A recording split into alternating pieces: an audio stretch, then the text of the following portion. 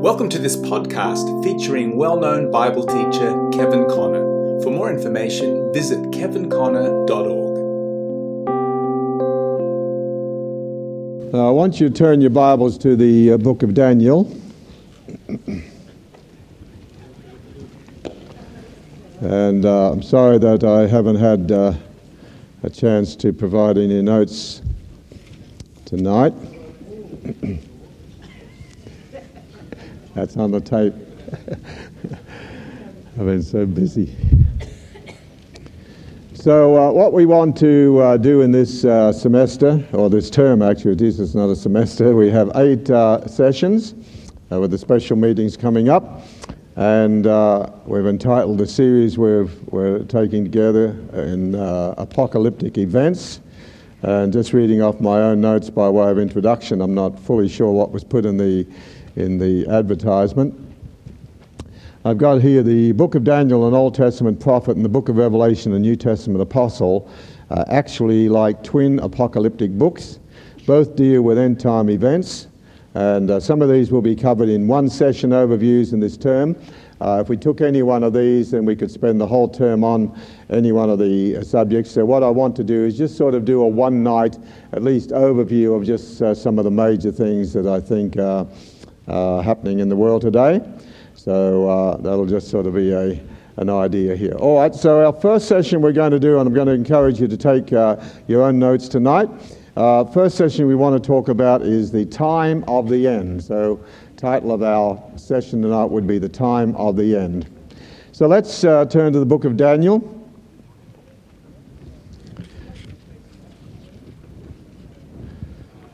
And I'm going to read a number of scriptures here, and I never make any apology for reading the scripture. You'll find that in Daniel chapter 8, right through to Daniel chapter 12, that one of the key words, if not the key word in these chapters, is this word time. And we'll find together that the expression time of the end is used at least 5 times. So I want to look at the word time with you, and then particularly pick up the time of the end, and then ask ourselves some questions. All right, let's go to Daniel 8:17. And I'm reading from Old King James or New King James, so if you have a different translation, you may see some difference there. But Daniel chapter 8 and verse 17 we'll pick up. How's the sound? Is it all right? Yeah, it just sounds loud to me, probably coming from overseas. All right, now just briefly here, this vision that Daniel is seeing concerns what's being referred to as the cleansing of the sanctuary. Okay, the cleansing of the sanctuary, which we can't, as I said, we don't take a whole night on some of these things, but we just want to pick up this expression. So we'll take verse 16 to lead into it. And I heard a man's voice between the banks of Ulai, which called and said, Gabriel, make this man to understand the vision. So he came near where I stood, and when he came I was afraid and fell upon my face. But he said unto me, understand, O son of man, for, here it is, the first mention of this in Daniel, at the time of the end shall be the vision. So whatever is involved in the vision of the cleansing of the sanctuary, which I understand has to do with the church, which is now God's sanctuary, it's going to take place at the time of the end. Let's go to the next reference in verse 19. We have a different expression here, but the word end and time are still linked. And in verse 19 he said, Behold, I will make thee know what shall be in the last end of the indignation, for at the time appointed the end shall be. So time, last end, at the time appointed the end shall be. Time of the end by implication again. All right, verse 23 of the same chapter. And in the latter time of their kingdom, when the transgressors are come to the fall, a king of fierce countenance and understanding dark sentences shall stand up. So just the expression latter time, and without explaining it here, I believe it's referring to the final Antichrist. So the latter time, chapter 10 and verse 1.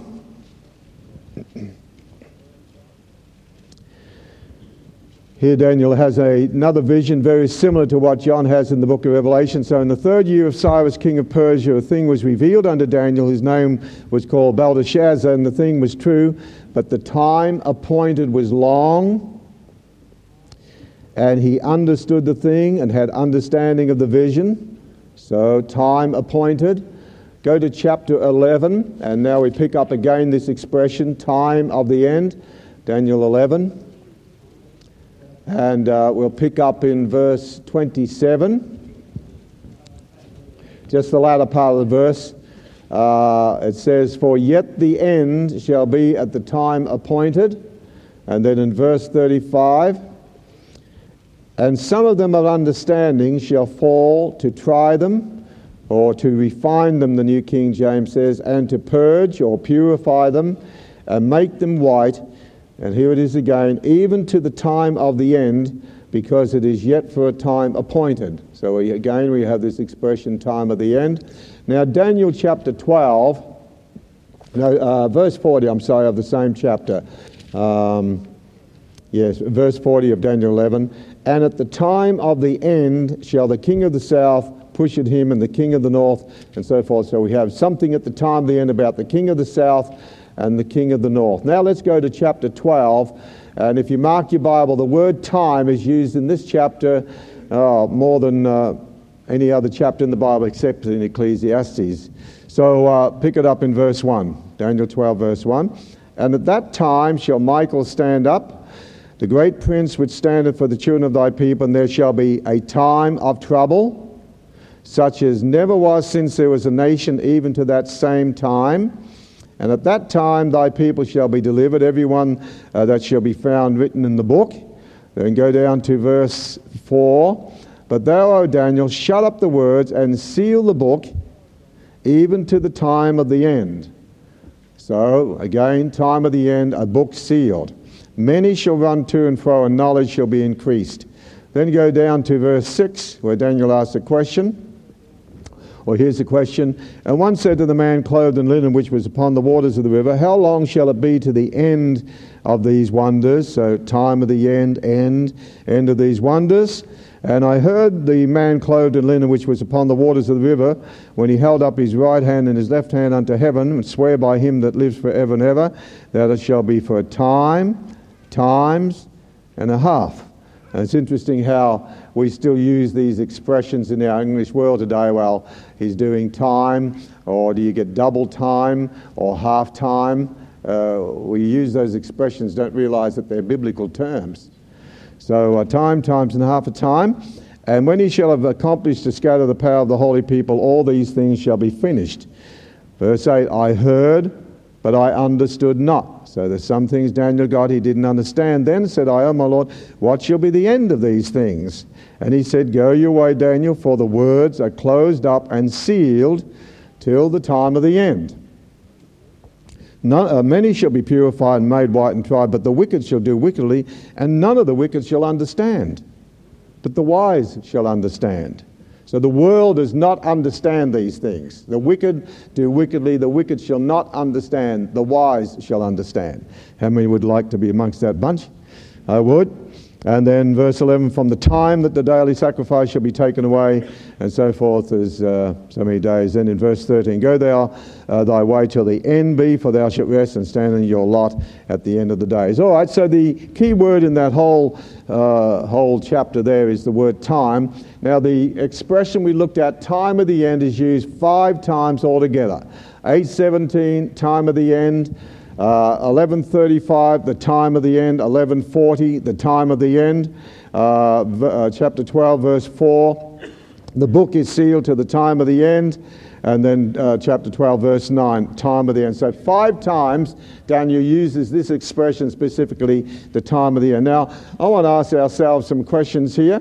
What do you think is meant by the time of the end? So we sort of use expressions like this, end time or end time events, a perfectly biblical thing, so time of the end. Can we have any clues to when the time of the end began? And final question here would be, where are we on God's prophetic calendar? So they're things we want to look at tonight.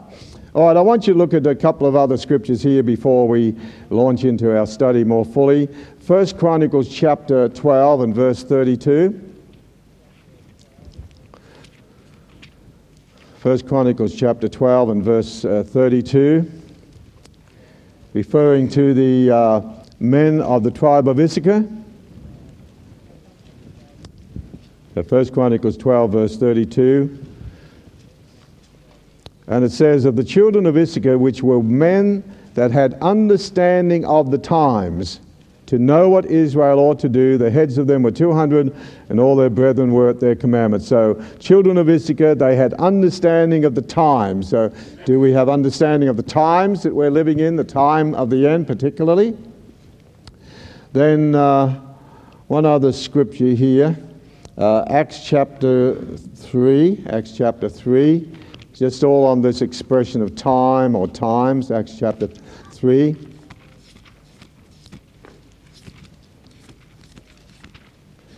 And verse 17, just on a little bit here. Acts 3 and verse 17. And this is Peter speaking, Peter the Apostle speaking. Now, brethren, I know that you did it in ignorance, as did also your rulers. But those things which God foretold by the mouth of all his holy prophets, that the Christ would suffer, he has thus fulfilled. Repent ye therefore and be converted, that your sins may be blotted out.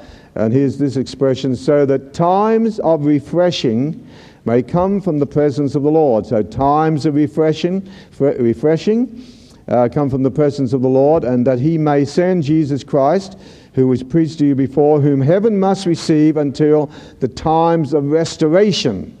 So you'll notice expressions there, times of refreshing, times of restitution of all things which God has spoken by the mouth of all his holy prophets since the world began. So just drawing to your attention these different expressions that are used in the scripture, the time of the end, understanding of the times, times of refreshing, times of restoration, and just having understanding of those things. So we want to start looking at this question, what is the time of the end? Can we have any clues to when it began? Where are we on God's prophetic calendar?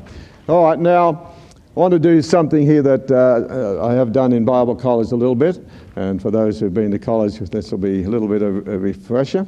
I want you to think of time, because we're going to look at time in relation to eternity, just to help us understand these questions here. So what I like to illustrate here is draw a circle which represents eternity or timelessness.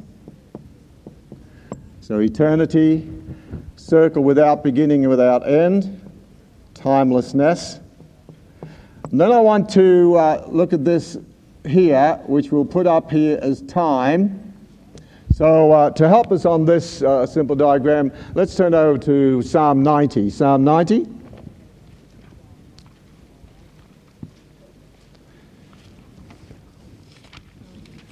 Psalm 90. Now, I think as you look at this psalm, you'll find it's a very significant psalm, and we'll put over here two key words that are used in this psalm. First of all, we have the word day or days. And then the second key word we have here is years, year or years. And what the psalmist brings out is he's going to show us God's day and then man's day. So God's day and then man's day. And then also he's going to show us God's years and man's years. So let's go through and note the significance of this, because at the top of your Bible you should have a super inscription on it, and this psalm is written by who? Moses. That's a very significant thing. Moses wrote the Pentateuch, Genesis, Exodus, Leviticus, Numbers, Deuteronomy. Yeah, that's it. First 5 books of the Bible. So you'll notice it says it's a prayer of Moses, the man of God. So that to me is significant there. The man who wrote the first 5 books of the Bible, Genesis, right through the Pentateuch there, he's written this psalm. So in verse 1 he says, Lord, you have been our dwelling place in all generations. before the mountains were brought forth, or ever thou hast formed the earth and the world, even from everlasting to everlasting, thou art God. So I'd like to say, okay, Moses is sort of alluding back to creation. Before the mountains were brought forth, and ever you'd formed the sea and everything like that, you're God. From everlasting to everlasting, you're God. In other words, from eternity to eternity, you are God. God is not bound by a Seiko watch. He's not bound by time. Okay? God's not bound by time, but he does work in time. That's what we're looking at, because we want to try and help us on this time of the end. All right, so now let's go on. So from everlasting to everlasting, so like a circle, timelessness, without beginning, without end. Now, let's go down to verse 4, and just the verses where these days, the key words days and years. And remember, Moses is writing it. So in verse 4 he says, "For 1,000 years in thy sight are but as yesterday when it is past, and as a watch in the night." Okay, 1,000 years as yesterday. Just hold that and turn over to 2 Peter chapter 3 or verse 8, or you can just put it down. I'd like you to look at 2 Peter 3. Hold Psalm 90, because in 2 Peter chapter 3 I think we have a very significant word. 2 Peter chapter 3. Now, at the beginning of our session tonight, I said we're dealing with apocalyptic events, and I said the book of Daniel, an Old Testament prophet, and the book of Revelation, the New Testament apostle, are actually like twin apocalyptic books. What you'll find is that God, or the head of the church, the Lord Jesus Christ, often took a New Testament apostle and linked him up with an Old Testament prophet. I haven't got time to develop that too much, but let's see just the confirmation of that in verse 2 of 2 Peter 3. 2 Peter chapter 3, verse 2. "That ye may be mindful of the words which were spoken before by the holy prophets," that's the Old Testament prophets, "and of the commandment of us, the apostles of our Lord and Savior." So in that verse, Peter says, I want you to be mindful of the words of the holy prophets, the Old Testament prophets, and of us, the New Testament apostles of the Lord Jesus Christ. So we could link it up, just say quickly here. On the day of Pentecost, the Lord Jesus Christ, as head of the church, linked up Peter, a New Testament apostle, with the Old Testament prophet Joel. In Acts 15, the head of the church linked up James, a New Testament apostle, with Amos, an Old Testament prophet, on the building again of the tabernacle of David. In the book of Revelation, as we're going to see later on, the head of the church takes John, a New Testament apostle, and links him up with an Old Testament prophet, Daniel. So there's a lot of significance in this here. So that you may be mindful of the words which were spoken before by the, I'll put the word in here now, by the Old Testament holy prophets, and of the commandment of us, the New Testament apostles of the Lord and Savior. All right, now go down to verse 8. "But beloved, be not ignorant of this one thing, that one day is with the Lord as 1,000 years is one day." Now, Peter, a New Testament apostle, is going right back to Psalm 90 and taking the very words out of the mouth of Moses, who was the first major, or the prophet by whom all other prophets were tested, and he takes it right outside. He says, he's writing to Spirit-filled believers. So, beloved, I don't want you to be ignorant. He's writing to Spirit-filled believers. Don't want you to be ignorant of this one thing. What? That one day with the Lord is as 1,000 years, and 1,000 years is one day. So God's day, God's years, 1,000 years is as a day unto the Lord. A day unto the Lord is 1,000 years, and 1,000 years is one day. Now, a day unto man is 24 hours. But he's not talking about man's days here. He's talking about God's days, God's years. So a day unto the Lord is as 1,000 years. All right, now let's go back to Psalm 90, see where Moses goes now. So, verse 4, so it's quoted by the New Testament, Peter writing, Spirit-filled believers, I don't want you to be ignorant of this one thing, brethren, that a day unto the Lord is 1,000 years, and 1,000 years is one day. God's years, God's days, 1,000 years. Now, go down to verse 9, and he switches from God's days to our days.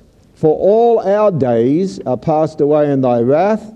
We spend our years as a tale that is told. Our days, our years. Now, verse 10, the days of our years are 80 years and 10. That's what, 70 years? Everybody agree with that? Ask your question. Yes. And if by reason of strength they be fourscore years, yet is their strength labour and sorrow, for it's soon cut off, and we fly away. Now you notice in verse 4 he's dealing with God's days, years, 1,000-year day for 1,000 years, but then in verse 9, 10 he's dealing with ours. Now I think there's a great significance here. Put down on your notes, seeing I didn't get you any, put down Genesis chapter 2 and verse 17. Now I think this is a significant thing. In fact, too significant for my liking. God said to Adam and Eve, or Mr. and Mrs. Adam as it was back there, when he put them in the Garden of Eden, okay, you can eat of all the trees of the garden, the only tree you're not allowed to eat of is the tree of the knowledge of good and evil. Then he says, in the day that you eat thereof, you'll surely die. Now God is talking, and according to Moses in Psalm 90, God has his days, man has his days. So he says, in the day that you eat, you'll surely die. Now, did Adam die in the 24-hour day he sinned? How many would say yes? No. How many would say no? How many would say yes? Hands up. How many would say no? Hands up. How many still haven't got a hand? How many are still frightened of getting caught? How many still have a lying spirit? Okay, the answer is yes and no. He died spiritually. Now listen carefully here. He died spiritually in the day that he sinned. But how long did Adam live physically? 930 years. Now, remember, God is talking, in the day you sin, you'll surely die. And a day unto the Lord equals 1,000 years. That's one day. So God says to Adam, in the day you sin, you'll surely die. Adam lived 930 years. And if you take 930 years off 1,000, it leaves 70. I'm going to talk to Adam about that, because he took 930 years and just left me a miserable 70, and I turn 70 next year. That's what makes this so devastating. But I'm taking the rest of that verse. If by reason of strength, it's fourscore years, glory to God, I've still got a few years up my sleeve. How many can say amen? How many would pray that way? Thank you, Father. Thank you, all 6 of you. All right. So we have to see it from God's point, because God said, in the day you sin, you'll die, surely die. Well, he died spiritually in the 24-hour day he sinned, but he didn't die physically in the day he sinned. He lived another 930 years. And listen to this, because we're looking at the time of the end. The moment Adam sinned, he bought himself a Seiko watch. No, we'll put it nicer. The moment Adam sinned, time began. Because, see, time and sin are synonymous. Because Adam could still be living. If he hadn't have bombed out, or his wife, smile ladies, you're on camera, if they hadn't have bombed out, Adam could still be alive. Couldn't he? He could have lived eternally. God wanted him to live eternally. God wants us to have eternal life. But the moment Adam sinned, time began. Now there was time. I mean, the sun, moon and stars governed time, but there was no limit on time for man. He could have just lived happily ever after. Made the whole earth as the Garden of Eden had a, sinless offspring. Perfect kids. Wow. But the moment he sinned, time began. So everything began to tick, tick, tick, tick, tick, tick, tick, tick, tick, tick, and after 930 years, he was ticked off. And he left us 70. Now, I personally believe, just off the cuff here, that unless God says otherwise, that every one of us should have at least 70 years to live. I believe that's, I could give you many men in the Bible who lived 70 years at least. And I believe that's a promise for every one of us, unless God wants to make you a martyr or kill you off sooner or something like that, or he needs you in heaven more than I need you on earth, depends. But something to think about between now and the millennium. Okay, back to Psalm 90 quickly, because time is going. All right, so verse 10, the days of our years, so our days, our years, the days of our years are 70 years and 10, and if by reason of strength they be 80 years, yet is their strength labour and sorrow, for it's soon cut off, and we fly away. Verse 14, O satisfy us early with thy mercy, that we may rejoice and be glad all our days. Make us glad according to the days wherein you have afflicted us, and the years wherein we've seen evil. That's it. So, verse 12 I missed, which is probably the key verse to the psalm. So teach us to number our days, that we may apply our hearts unto wisdom. Wow. So that's an excellent psalm written by Moses, so on days and years. All right, now, let's go here a little bit, and we'll stretch the diagram out a little bit. So now, time. What is time in relation to eternity? So God is eternal. God's not bound by time, limited by time. He does work in time. So God is eternal from eternity to eternity. You are God. But now man is a creature limited to time. Now, maybe you'd like to take this definition. This is Connor's definition of time. What is time? It's going to help us on where, on this whole business we're looking at tonight and the time of the end. I'll say it one time and then another couple times so you can get it. Time is a portion of eternity in which God is working out his purposes in relation to earth, working out his purposes on earth, in relation to creation and redemption. I'll say that again. So let me say it again. So time is a portion of eternity. Fragment of eternity, a portion of eternity, in which God is working out his purposes in relation to earth and in relation, number one, to creation. I'll explain this a bit more fully. And then number two, in relation to redemption. So let me say that statement again. That's the gist of it. So what is time in relation to eternity? Time is a portion of eternity, just a wee little teeny weeny little bit of eternity in which God is working out his purposes in earth in relation to, number one, creation, and number two, redemption. That's the heart of the thing. So I'll say it one more time. So time is a fragment of eternity, or portion of eternity might be a better word, in which God is working out his purposes in earth in relation to creation and redemption. Now, let's go on a little bit here. When we go back to Genesis chapter 1, Genesis chapter 2, God talks about in the day you sin, you'll die. But in Genesis chapter 1, we have this. 1, 2, 3, 4, 5, 6, 7. So 1, 2, 3, 4, 5, 6, 7. In creation now, this is what we're looking at, God worked 6 days in creation, whatever the days were. There's lots of controversy over that, whether it's 24 hours or whether it's a period of time or whatever. We won't worry about that tonight. We'll talk to Adam when we see him, or Eve, his wife, ladies first.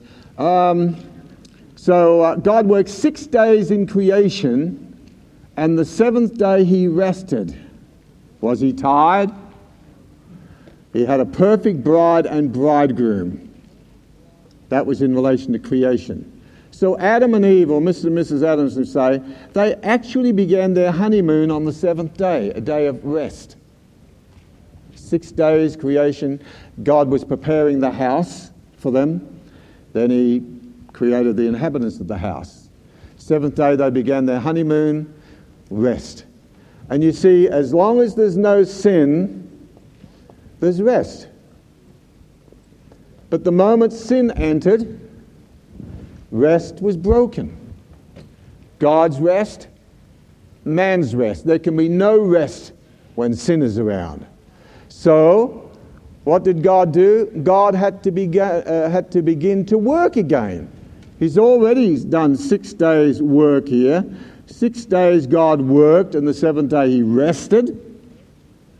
And God could still be rested. Adam and Eve could still be resting. But sin broke God's rest. It broke man's rest. So now God has to work again. This time not the work of creation, but now in the work of redemption. And so that's why Jesus said, my Father works, I work, and who's at work now? The Holy Spirit is at work. Okay? So let me say that one more again. So time is a portion of eternity in which God's working out his purposes in earth in relation to creation and redemption. Okay, now let's get rid of this eternal thing and let's take the time thing, particularly in redemption here. That's what we're interested in. So let's stretch this whole thing out a bit. And you may feel this is a long way to go round, but if we really want to understand time of the end, and where I believe we are in God's prophetic calendar, it's good to have that foundation. Everybody said amen? All right, now let's stretch that bit of thing we called up there, time. So now we say God's worked 6 days in creation, now he's working in redemption, so let's do it. So let's try and get a bit of scale. 1, 2, 3, 4, 5, 6, 7, not bad. Okay, so let's put up here redemption, what we refer to as the week of redemption. So we refer to God working 2 weeks. In fact, the Hebrew word for week is simply 7. When God worked a week, or 70 weeks probably, 77 is the Hebrew word for week is 7. So God worked 6 days in creation and then 7-day rest. And now God is working again in what we call the week of redemption, the redemptive week. And so we have 1, 2, 3, 4, 5, 6, and 7.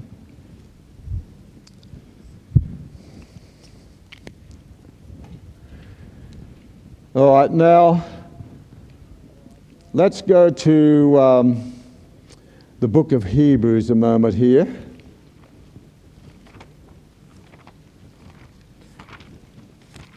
And we'll go to Hebrews chapter 1, Hebrews chapter 1.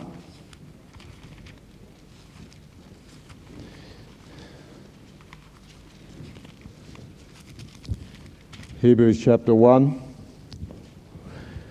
Now we'll break up time a little bit here from this verse, and then we'll go back to 2 Peter and a couple of other verses here. So Hebrews 1, it says in verse 1, God who at sundry times and in divers manners spake in time past unto the fathers by the prophets. So as far as we can gather from Adam, let's do this, from Adam through to Jesus, we have approximately 4 days. Now, we're not setting any times just for anybody here. We're not setting any times. I think God has purposely messed time up a little bit for us so people don't go setting dates. But from Adam to Jesus, we have approximately 4 days, or 4,000 years. The day of the Lord is 1,000 years. 1,000 years is 1 day. So time before the cross, the prophets refer to, God has in time past, anyway, so we're safe on here, time past, spoken unto the fathers by the prophets. But then he goes on, in the same verse, or next verse, God who at sundry times in divers manners spake in time past unto the fathers by the prophets, hath in these last days spoken unto us by his Son. So we would all agree that here we are in the last days. The days since the cross are the last days. How many believe we are living in the last of the last days? I mean, here we are, 1996, last of the last days. Let me throw something in here for those who may be new to our approach and teaching here. Adam to Jesus, 4 days. There are a number of illustrations of the 4 days, but let me just give you one example. And I've said this before on previous classes, but for those who are new in the class, and this may be just a new aspect on things, in the Old Testament, it's a principle of interpreting the word is this. In the Old Testament, God often got men to do typically what he himself was going to do actually. That I've said this a number of times. I make no apology for saying it again. It's a principle of understanding Scripture that in the Old Testament, God often got men to do in the Old Testament typically what he himself was going to do actually. Let me just encourage you to put down Exodus chapter 12 as an example of this. Exodus chapter 12, we have the tremendous chapter on the Passover lamb. So God said to Israel, I want you to take a lamb, must be a male, because by one man sin entered the world. If you'd written the Bible, you would have said by one woman. But the Bible says by one man. The buck stopped with Adam. So cheer up, you ladies, don't feel so bad. Look at my wife smiling like a Cheshire cat out there on this. So by one man sin entered the world. So God said, I want you to take a lamb, must be a male, without spot and without blemish, and I want you to keep that lamb from the 10th day to the 14th day. In other words, they were to set this lamb aside for 4 days. Now, for them, it was 4 literal 24 hours a day, 24-hour days. And I wonder if any Israelite ever thought to himself, I wonder why God's getting me to do this for. Is he just playing, having a game with me? Why do I have to take the lamb on the 10th day and keep it to the 14th and then kill it on the evening of the 4th day? This lamb is foreordained to die. It's kept for 4 days. Because God is saying in principle, I want you to do typically with your lamb what I'm going to do actually with my lamb. In fact, you can hold Hebrews one hand, turn to Peter on the other hand, and then wave glory with the other hand. Turn to 1 Peter and look how Peter puts it. 1 Peter chapter 1. 1 Peter chapter 1 and verse 18 we'll pick up. And superimpose the language of Peter's word here on this famous diagram. Okay, 1 Peter chapter 1 and verse 18. For as much as you know you were not redeemed with corruptible things as silver and gold from your aimless conduct, New King James says, or vain conversation, received by tradition from your fathers, but with the precious blood of Christ, as of a lamb, without blemish and without spot. One interpretive verse of all of Exodus 12 on the Passover lamb. And listen to it, who verily was foreordained before the foundation of the world, but was manifest, and the Greek word manifest is phaneroo, brought out where he could be seen, but was manifest in these last times for you. So think of what they did. They took their lamb on the 10th day, kept it for 1, 2, 3, 4 days, and then in the evening of the 14th day of the 4 days, the lamb was slain. And if we could go off on a little side thing here, John's Gospel opens up with, so we have 4 days from Adam to Jesus when the Lamb of God was hidden, but foreordained before the foundation of the world, but manifest in these last times, these last days, later times for you. And just imagine how John's Gospel opens significantly, because you know I'm a fanatic by now. It says, the next day John sees Jesus coming and said, behold the Lamb of God. Then the next one says, and again the next day he said, behold the Lamb of God. And then it says the third day there was a marriage. Nothing there? Maybe there is. Because the church's ministry in these 2 days, last 2 days, is say, behold the Lamb of God who takes away the sin of the world. Because there's coming a marriage, the marriage of Christ and his church. So these things are not in the scripture for the sheer fun of it. God has something in mind. So, as I said before, so God got Israel to do typically with his lamb, with their lamb, what he was going to do with his lamb. So when Adam sinned, God set aside his lamb. Behold the Lamb of God, foreordained before the foundation of the world, hidden right through 4,000 years, but now manifest in these last times for you. I think that's worth a hallelujah, don't you? The Lamb of God, which takes away the sin of the world, foreordained. Okay, back to Hebrews. Back to Hebrews. How many think the Bible could be inspired? Okay, so Hebrews 1 again and verse 1, 2. So God, who at sundry times in divers manners spake in time past unto the fathers by the prophets, hath in these last days spoken unto us by his Son. So we can safely say that we are living in the last days, and the last days began when the Lord Jesus Christ, the Son of God, came. So here in former times or time past, God spoke unto the fathers by the prophets, but in the last days he's spoken unto us in the person of his Son. Let me say this thought while it's in my mind here. All through the Old Testament, it says the word of the Lord came to the prophet, the word of the Lord came to Jeremiah, the word of the Lord came to Isaiah, the word of the Lord came to Amos and so forth. But you see, when Jesus came, the word of the Lord didn't come to him. He was the word. That's the difference. He is the Word made flesh. The Word never came to him. He was the Word. He was the living Bible, not the paraphrase, the living Bible. Perfect translation. Absolutely. All right, so time past we had back there, and now time present. Now, just a couple of other things here. Time present. And then, of course, seventh day, although, as I've mentioned before, I have a lot of friends who are already in the millennium, but time future. Turn to Hebrews chapter 4, while we're still in Hebrews. Hebrews chapter 4. And this is a very interesting verse. In Hebrews chapter 3 and 4, he talks about Israel not entering into his rest. But go to, let's see, verse 2 of chapter 4. So Hebrews 4 and verse 2. For unto us was the gospel preached as well as unto them, but the word preached did not profit them, not being mixed with faith in them that heard it. For we which have believed do enter into rest, as he said, as I have sworn in my wrath, if they shall enter into my rest, although the works were finished from the foundation of the world. For he spake in a certain place of the seventh day on this wise, and God did rest the seventh day from all his works. Now we know he's referring to the week of creation there. And in this place again, in Psalm 90, if they shall enter into my rest.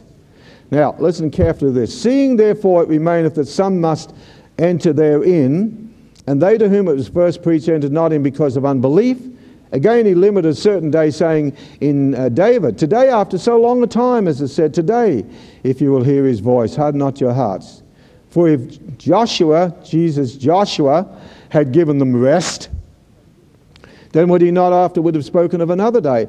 There remaineth therefore, and here's the difference here, a rest. The Greek word there for rest is a sabbatismos. There remaineth therefore a rest, a Sabbath, to the people of God. Seventh day Sabbath. And as I said, there can be no rest while sin is around. Just put down this, we haven't got time to... Revelation chapter 20.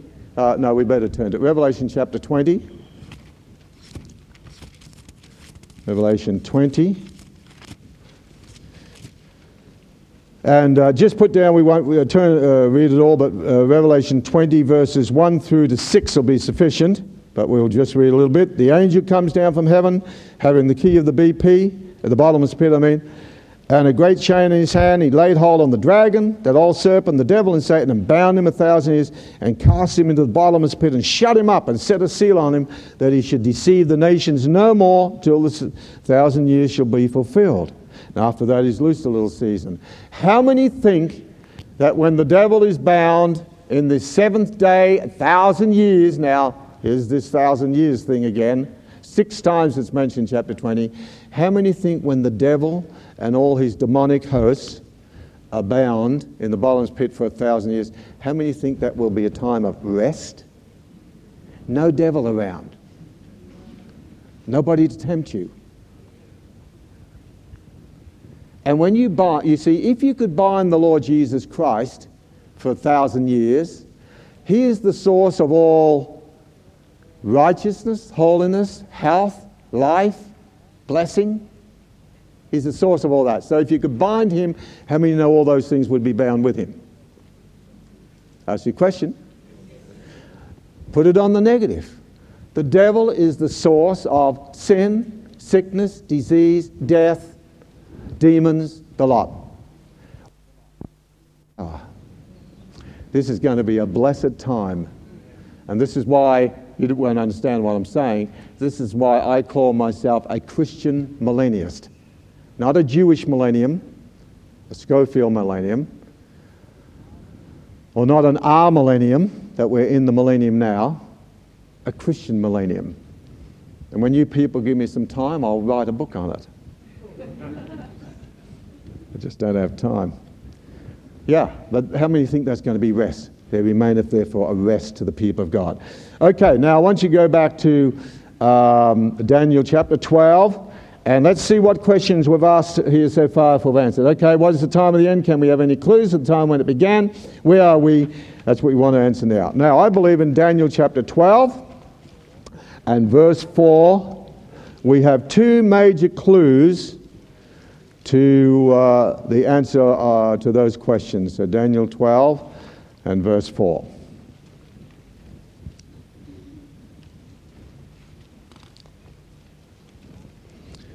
All right, so let's make sure we're right here. So 4,000 years, 4 days of the Lord. We're in day 5 and day 6. And here we are, according to our calendar, way down in 1996. 4 years to the year 2000. Wow, that's almost frightening, isn't it? All right, now as we look over history,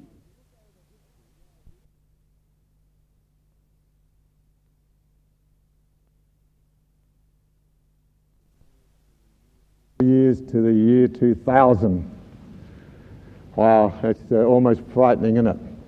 All right, now as we look over history, can we find any clues that would sort of give us an idea when the time of the end began? What did Daniel mean by that? What's it all mean?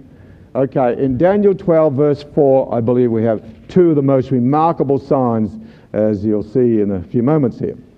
So, but thou, O Daniel, shut up the words and seal the book until the time of the end. Then he gives us two simple clues.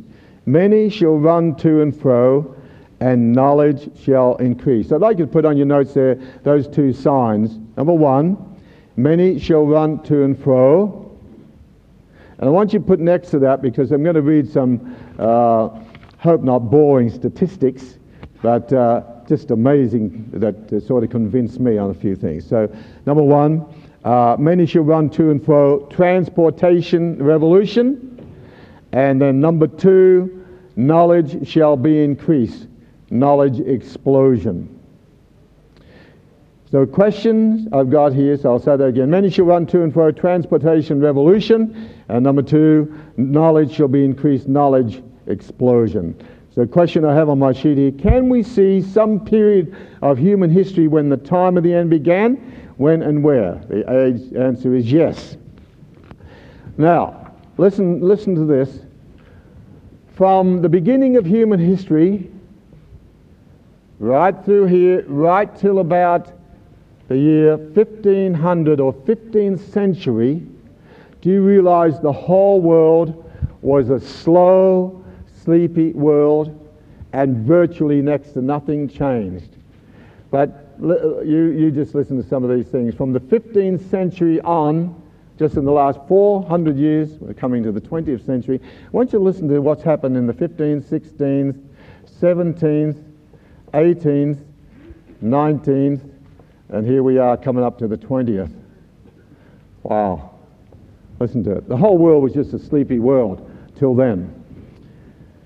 From the beginning of human history, transportation and human knowledge were basically at a standstill. Maybe you'd like to put this scripture down. I'll quote it without turning to 1 Corinthians 15, verse 46. Biblical principle. Paul says, first the natural, then afterwards that which is spiritual. So that's a biblical principle. First the natural, then afterwards that which is spiritual. In the natural realm in human history, for 5,500 years, maybe you'd like to put that down, 5,000 roughly, and don't pin me on an exact year, but roughly for 5,500 years, the world was a slow, sleepy world. All of a sudden, everything changed and began to change, and has been ever since, affecting the whole world. I want you to think of the period of the Renaissance, I'm not sure how we say it here, Renaissance. The great, and Webster gives this definition, the great revival of art, literature and learning in Europe in the 14th, 15th and 16th centuries, which began in Italy and spread gradually to other countries. It marked the transition from the medieval world to the modern world. And then the Enlightenment, the 18th century European philosophical movement characterized by rationalism and impotence towards learning and a spirit of skepticism in social and political thought. So think of the Renaissance and the Enlightenment in the 14th, 15th, 16th, 18th century. Transport means had been the same for thousands of years, from Adam to Christ, right through to the Middle Ages. It's what's been called the Dark Ages. And it's at that time the period of inventions began. Now, I don't know where I got this list from. I got pages of it, but let me just give you some things. And before that, everything, as I said, was just a slow, sleepy world. But in this period, it was just transport, knowledge, explosion beyond our little mind. And some of the things I've even got on this list, and I don't know where I got it from, I don't even understand myself. in the 16th century, the spinet, the violin, 1554. I'll just rattle off some of these, not all of them. The printing press, 15th century. The microscope, 1590. Thermometer, 1592. Circulation of blood, they discovered 1616. Telescope, 1608. Astronomical telescope, 1609. Calculating machine, 1642. Barometer, 1643. First bus, it was a horse-drawn one, 1662. Spirit level, 1680. Balance spring, 1625. Moldboard plough, 18th century. Pianoforte, 1709. I'm trying to skip some of these. Steamship, 1736. 8-day clock, 1715. I mean, all these things are just with what we are now. Flying shuttle, 1733. Chronometer, 1735. Steam engine, 1764. Hydrogen, chlorine, nitrogen, 1774, 76, 77. Cylinder steam engine, 1781. Shrapnel, 1784. Sewing machine, 1790. It really dates some of you ladies out there, doesn't it? Cylinder printing press, 1790. Washing soda, 1791. Balloon, 1783. Air crossing English Channel, 1785. First automobile, 1769. Uranium, 1789. The Reaper, 1799. Lifeboat, 1789. The 19th century, that's going quickly through those centuries. Some from the 19th century. Electroplating. Germ identification, malaria parasite, X-ray, 19th century, flute, clarinet, modern organ, 19th century, saxophone, rifle, torpedo, electric, something I couldn't understand the word, laughing gas, that's what some people are suffering from today. I told them in Holland that even God made a bird that laughs. If you don't like laughing in church, go and get a laughing jackass, a kookaburra. Smallpox vaccine, 1800. Upright piano, 1800. Paper making machine, 1801. Bone china, 1805. Soda water, 1807. A steamboat, 1807. Modern harp, 1810. Steam printing press, 1811. Puffing billy. Tins for food, 1811. Hobby horse, 1870. Revolver, 1818. Hydrogen peroxide, 1818. Laughing gas, first used, 1818. Sailing ship's first crossing of the Atlantic, 1819. Composing machine, 1822. Photography, 1822. Oh, well, I'm trying to skip some of these. Large caliber gun, 1823. Cement, 1824. Railway cars and first public railway, 1825. Benzene, ether, bromide, thorium, glycerine. Lucifer match, devilish quite that. 1829. Concertina, 1829. How many have ever seen a concertina? Some of us from the dark ages here. A mouth organ. I tried a mouth organ once. I didn't know whether to suck or blow. Treadle machine, 1830. Electric generator, 1831. Phosphorus match, 1833. Reaper binder. Anybody been on a farm with a reaper binder? 1834. Screw propeller. Morse code, 1837. Electric telegraph, 1837. Postage stamps. Whoever invented those things ought to be shot. Printing telegraph, gas meter, all in the 1840s in here. Let's go down here. Safety match, 1855. Transocean cable, 1866. A bicycle. The penny farthing. Anybody ever been on a penny farthing? 1866. A typewriter, 1867. Margarine. I mean, that's been around long. 1868. Pneumatic piano player, 1863. First TV idea was 1873. Phonograph, 1876. Telephone, 1876. Cash register. Whoever invented that should be dealt with too. 1879. Refrigerator, 1880. Electric and light waves discovered, 1883. Machine gun. Here's to be dealt with too. 1883. First petrol engine, 1884. Wow. Gramophone. Some people have been vaccinated with a gramophone needle. 1887. The cinema, 1887. Steam vehicle, 1888. Adding machine, 1888. Colour photos, 1891. Diesel engine, 1895. Colour films, 1898. First movie camera and projector, 1899. First petrol bus, 1899. The 20th century. Where do you go here? This is a brilliant one. Safety razor and electric shaver. Shaver for a man who's in a hurry. They're great. I love them. 1900s. First Rolls Royce, 1903. Aeroplane with the Wright brothers, 1903. Wireless and telegraph on ships, 1903. Radio valve, soundtrack, TV transmission. What else do we want? Stainless steel, 1916, first Atlantic crossing by air. Broadcasting, 1920, first Technicolor film, 1925, first talkies with the sound film.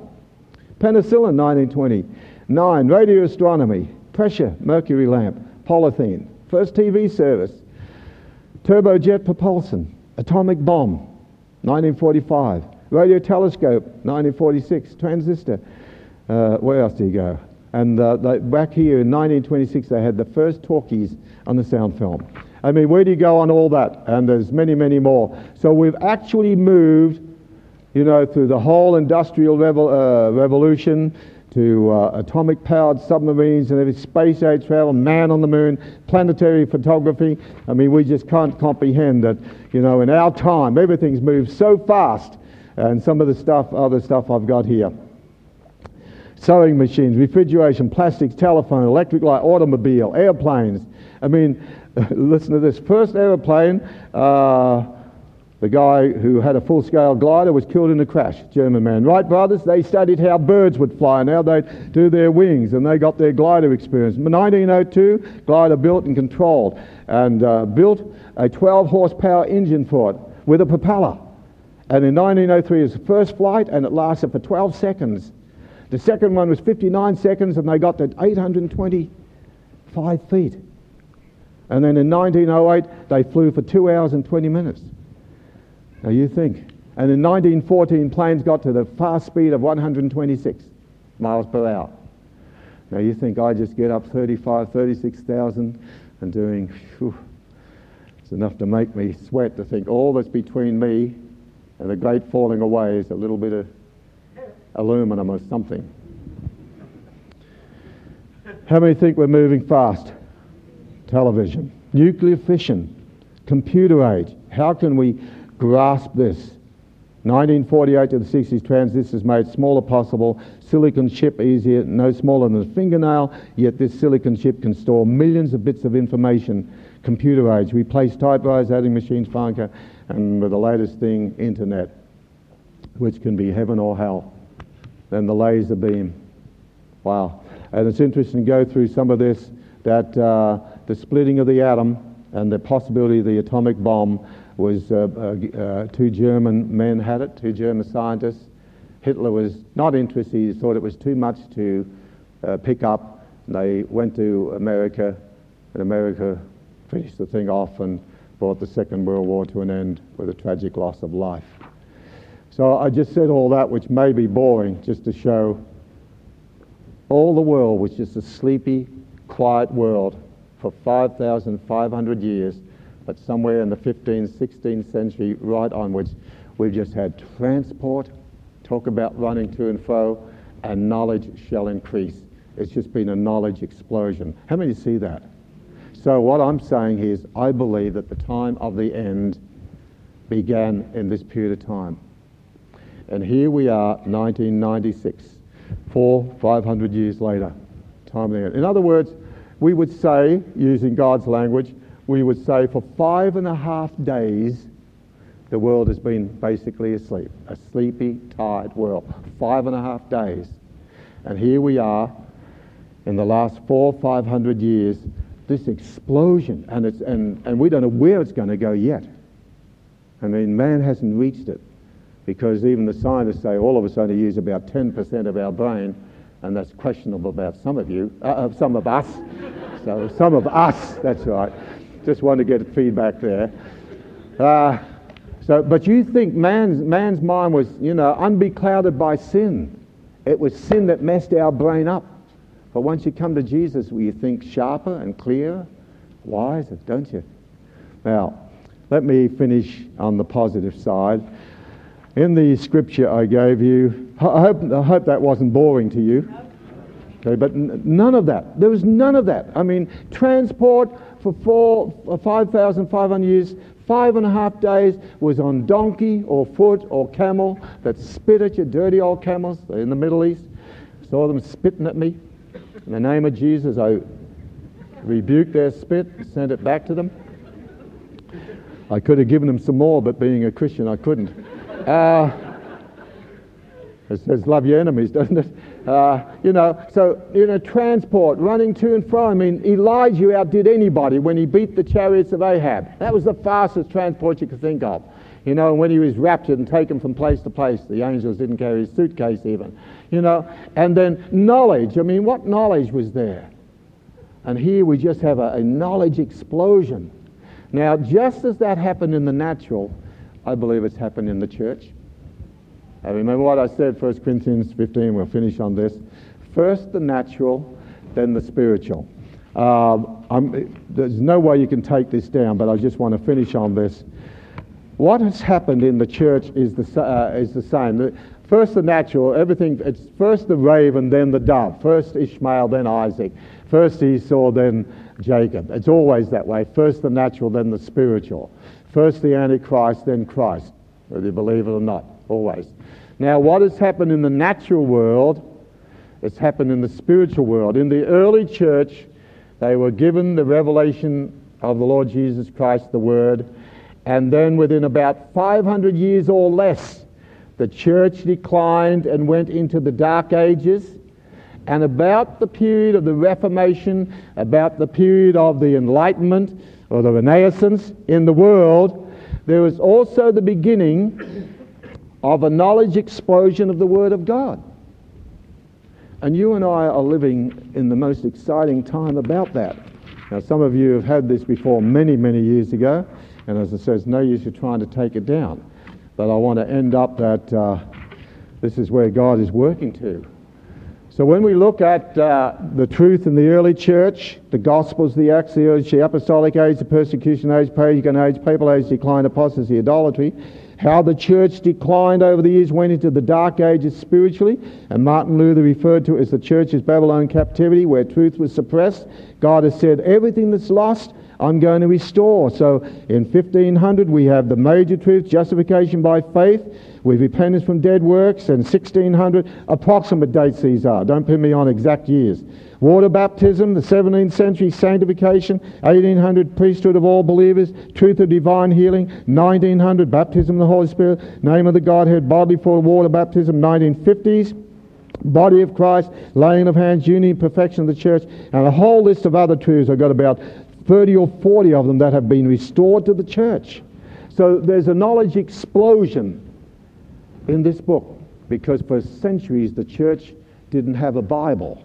We forget that the church only had the Bible for about 300 years, and then for nearly 1,000 years this book was a forbidden book. And it was, thank God to Martin Luther, that he gave the Bible back into the hands of the people. And every revival has been a recovery of truth. And don't take this unkindly. I don't think you saints in Waverley realise how blessed you are. Because when I travel, my trip just recently, they said, where have we been? What are we even being taught in this nation? We know nothing. And I was just giving them stuff that we take for granted week after week. And there's still a lot here, because God is going to, as he worked in creation to get a perfect bride and bridegroom, he's working in redemption to get a perfect bride. He's already got the perfect bridegroom, and he's going to end up here with a perfect church. How many think he's still got a lot of work to do on us? So I hope I've convinced you that you and I are living in the time of the end, the most exciting and yet frightening generation. And I just pray the Lord will give me a little bit more out of Psalm 90. Thank you, Father. Everybody said amen. All right, that's enough for tonight. Let's all stand.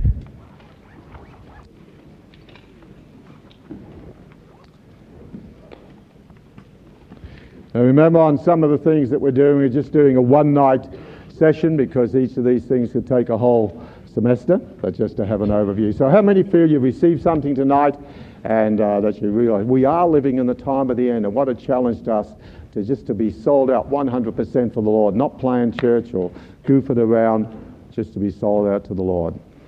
All right, let's bow in a word of prayer. Father, we just thank you once again for your precious word that you've exalted above all your name. And Father, we just thank you that we are living in such a exciting and yet frightening generation. that the worst is yet to come in the world, and yet the best is to come in the church. Pray, Father, that you'll help us to have, just to be like the men of Issachar, to have understanding of the times, that we're living in times of refreshing, times of restoration, and the time of the end. Help us, Father. Pray that this word that we've shared tonight will fall upon good ground of our heart and bring forth fruit in our lives for your glory, the building of your church and the extension of your kingdom. And we ask this in the name which is above every name, the name of our Lord Jesus Christ. And all God's people said, Amen. God bless you. Real good. Be sure to visit kevinconnor.org for more information about Kevin, his books, and his ministry.